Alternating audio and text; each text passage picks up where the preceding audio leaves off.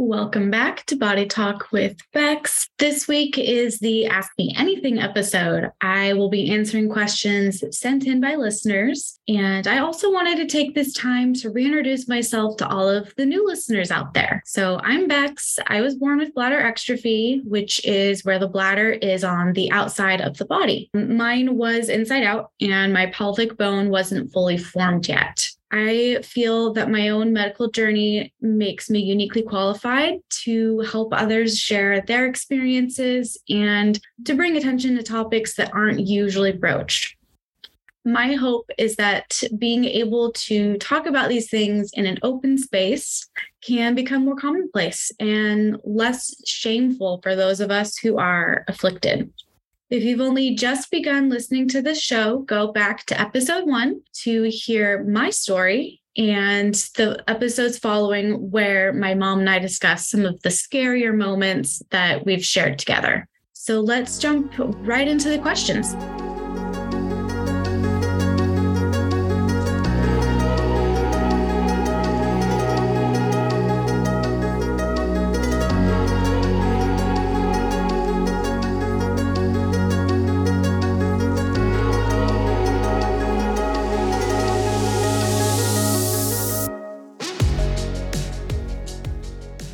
So the first question is, what's the scariest moment for you personally in your bladder exstrophy experience? This is a harder question than I thought it would be to answer. For me, as a kid, I didn't really view anything as scary. Not even my big surgery at age 11 or being quarantined for the nasty kidney infection that came after. I just knew it was something that had to happen and had to be dealt with. But I think that those things became scarier once I really got old enough to understand why those things could have been scary. I think I was 15 or so when I made a comment to my mom and was like, wow, those were big things. Like something could have gone wrong. I could have died. How did everything work out okay? So it was more of a hindsight acknowledgement thing. I also remember, and maybe this isn't really like scared, but more like nervousness, the first time that I used the Mitrofanoff after that surgery. It's a little terrifying the first time you insert a tube into yourself like that. Like I had all these thoughts of like, is this going to hurt? What if it doesn't work? And like, you just have to calm the nerves and do it. The other moment that I can think of where I was actually scared, I was a bit older, was when I had just gotten out of college and I had to go in for a cystoscopy. So, and again, for those of you who don't know what a cystoscopy is, it's basically like a colonoscopy, except for the urinary tract. And I honestly felt like I was having flashbacks to all of the urodynamics tests that I had done as a child. And I was so nervous at the time about this upcoming procedure that I asked my roommate at the time to go with me. I just had this feeling it wasn't going to go well. And the wait in the procedure room was so nerve-wracking and waiting for the numbing agent to take effect. It was really the anticipation that it wasn't going to work that was the worst part of the entire thing. And I'm really glad I had the foresight to bring my roommate with me because she was able to take the day off work, luckily. But she was really able to help distract me while we were waiting. And she let me hold her hand while they were attempting the procedure, letting me squeeze her hand as much as I needed to, which poor thing, I squeezed pretty hard. And I say it attempted the procedure because the exam ultimately failed and they were not able to do what they wanted to do. And apparently it was really scary to watch too, because when we left, she was driving us home after, she asked me if that's what my entire childhood was like. And I thought she was going to cry just thinking about that. But again, this is something that I was old enough to really grasp what was going on and happening and, actually able to think about what could go wrong and things like that. So I don't know if there was really anything as a kid that was scary to me. Okay, the next question here is, a lot of times illnesses and disabilities are viewed as weaknesses. To change the narrative, do you think yours has given you any super strengths? Oh, well, I really love this question. It really aligns with what I'm trying to do with this podcast by putting positive energy into it. My super strengths, let's see. I find this hard. I think it's human nature to self-analyze and be harder on ourselves than we would be on other people. But I think that everything with my medical journey, it's taught me to be tenacious, to just keep plugging away and keep doing what I'm doing. It taught me to never give up. And honestly, that those of us who have been through something like this or had to watch someone they love go through something like this, that it makes us stronger. I feel that a lot of us are able to rise from the adversity and are better equipped for future problems. The next question is, the U.S. is experiencing a scary shift on which individuals deserve, quote unquote, medical autonomy and or not, especially women and trans folks. How does stripping one group of medical rights endanger everyone's medical rights? So this question, oh man, I actually did. I really thought about this one and wrote out my answer and did a little bit of research here and there, not a ton, but just little bits, just to back up what I was thinking.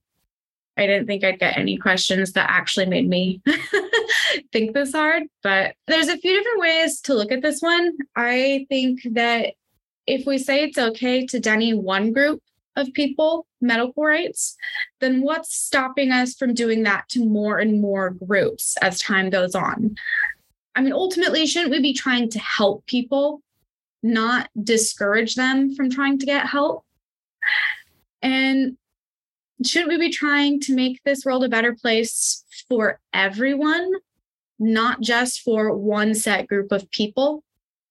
I mean, whatever happened to the Hippocratic Oath? This oath has been around for almost 2,500 years. And of course, it has changed and evolved with the times. However, its core values remain the same. All versions of the oath start with a promise to act in the best interest of the patient. How can doctors do that when governments keep stepping in and telling doctors who they can and cannot treat or what they can treat? Another thing is, I think ultimately people will find a way to make it happen. So if you take away medical rights in one place, but it's available elsewhere, then people will go to where they can get the treatment, and hopefully in a safe way. But this also causes a problem. The place that is able to give that treatment, this places a strain on them because now they have this huge influx of patients. And when you have too many patients, not enough time, not enough resources to help everyone, then some patients will slip through the cracks, and maybe even an exorbitant amount of patients, maybe not just a handful. Not everyone will get the quality of treatment that they deserve, and we all deserve quality treatment. So that's a huge shame. And I can't even imagine being a doctor who comes home at the end of a shift and is disappointed in themselves because they physically couldn't help all of the people that they wanted to. So another side of that is that instance where there's an influx of people in one location, that's only if people can make it there. What about the people who were denied medical treatment in the first place, but are not able to travel or afford the care that they need? Those people will suffer because they can't get help. And so this is where I kind of read a few things. I read recently in a report from and I'm totally going to brutalize this word, I don't know how to pronounce it perfectly, from the Guttmacher Institute, that at least 22,800 women die every year from unsafe abortions. And unsafe in this case really just means that it's either a self-induced method or it's an illegal procedure performed by non-physicians. And another set of data shows that there were actually more deaths during childbirth where abortion access is limited. So by refusing to have abortion available, they're actually putting their current live patient in front of them in more danger than they need to be, which that right there goes against the Hippocratic Oath. That's just what I think. And another study actually at the University of Colorado Boulder shows that there would be an increase of 21% of pregnancy-related deaths overall if abortion was banned throughout the US. 21%. That's mind-blowingly huge. So I believe everyone deserves healthcare. No one should be turned away. Our bodies and medical histories should have no relevance on whether or not we, quote unquote, deserve it. Healthcare should be flexible. It should support all bodies and humans. Doesn't matter where they come from or what they look like. Blanket statement. Everyone should get healthcare. But that's just what I think. Okay, moving right along. What has it been like to put your whole medical history and experience out there? Well, in one word, terrifying. Getting started was one of the hardest things I've ever done. I think I putted the idea around in my mind for maybe a month or so before I even pitched the idea to my partner, Aaron, or to my best friend for their opinions. Once the idea of the podcast was out in the air and out into the space, it wasn't something that I could just take back and forget about. Once I thought of it, I almost felt the sense of duty that it needed to be done. It was something that should be a thing. Writing and researching for the first episode was terrifying. I had a lot of self-doubt and constantly thinking to myself, who cares? Who's going to listen to this? But that also kind of turned into, well, if no one is going to listen, then what's the harm of putting my story out there? Why am I scared if no one is going to listen to it? So the first month or two of recording and posting episodes, I definitely had butterflies in my stomach the whole time. I was so nervous, but honestly, the response I have gotten has been wonderful, much better than I expected, actually. And every time I start to doubt myself and every time I start to think, okay, that's it, maybe we're done, I get a message from someone, someone who apparently needed to hear what I had to say, and that makes it all worthwhile. So what is your personal favorite episode so far? That's really hard to answer. There's been a lot of good episodes. I really loved talking to Christine. That was the first time I spoke with another person with bladder exstrophy and got to swap stories. I also loved getting a variety of illnesses on the show. So talking to Anya, who has Bacterl, and to Jill, who has type 1 diabetes, was really eye-opening. And I've also enjoyed being able to talk about working through body image issues and medical trauma. Those are such common issues that no one really talks about. So I thought that was kind of I learned a lot, talking to Haley about those things. What's your biggest peeve when it comes to interacting with people who aren't treating your health with respect or tact? My biggest pet peeve, and this might really be my own reaction that I need to think about and try to tame, but it's when people can be disrespectful and I feel ashamed. I feel at fault. I feel like I did something wrong. And that's on me to not feel that way. But I think it's also important for others to know that what you say can make people feel that way, and whether it's intentional or not. Not everyone is going to be intuitive and say the right things, so I have to learn to adapt and understand that maybe they didn't mean it in that way, first of all. And secondly, that it's not my fault. I didn't do something wrong just by being here and being me. Do you worry about your future? And if so, how often? And how do you cope with how it might affect your future? Yes, I worry about my future all the freaking time. I worry that I'll get sick. I worry that I'm not enjoying life as much as I could be when I am healthy. Like I'm not making the most of my life when I have the opportunity to. And let's see, how do I cope? I try to be as proactive about my health as possible. I think I've mentioned before that I was diagnosed with kidney disease, stage 1, about 6-ish years ago. And I had a scare earlier this year where my numbers showed I might have progressed to stage 3. But after retesting my numbers, they were kind of back normal. But that really scared me. And so I think it was the kick I needed to start taking better care of myself.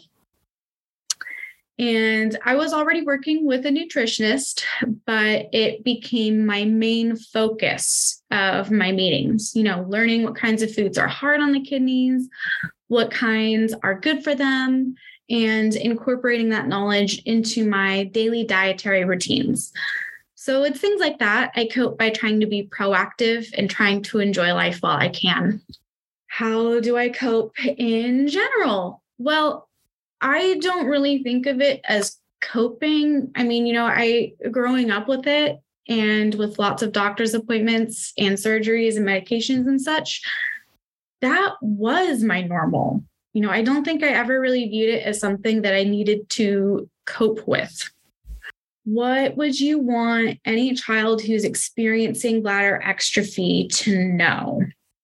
Well, there are a million different ways to handle it with a million different outcomes. There isn't necessarily a wrong way to handle it, just there's different ways. There are people out there who are going through or have gone through something similar. And if you need or want the emotional support, we're out there. You just have to go find them. And I know that sounds like a hard task, but we're doing the work already. There's the Zoom bladder exstrophy support group once a month.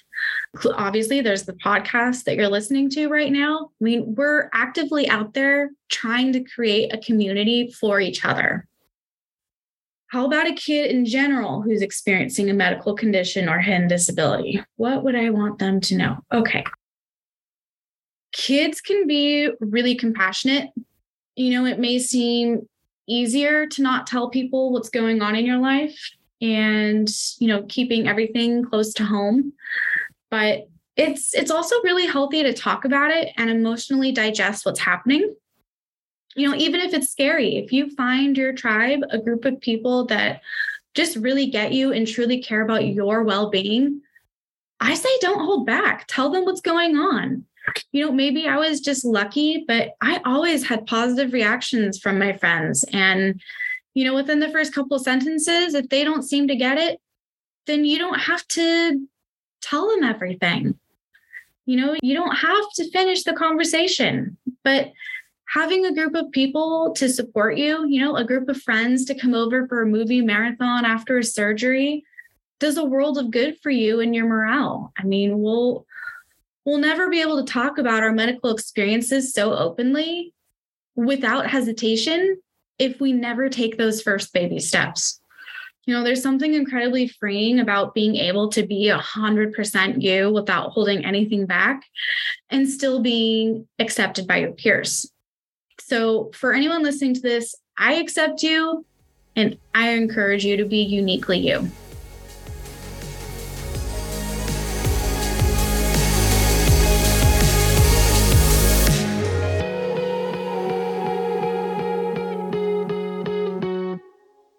Thank you for listening to this week's episode of Body Talk with Bex. I hope you enjoyed it and enjoyed learning about what I hope to represent.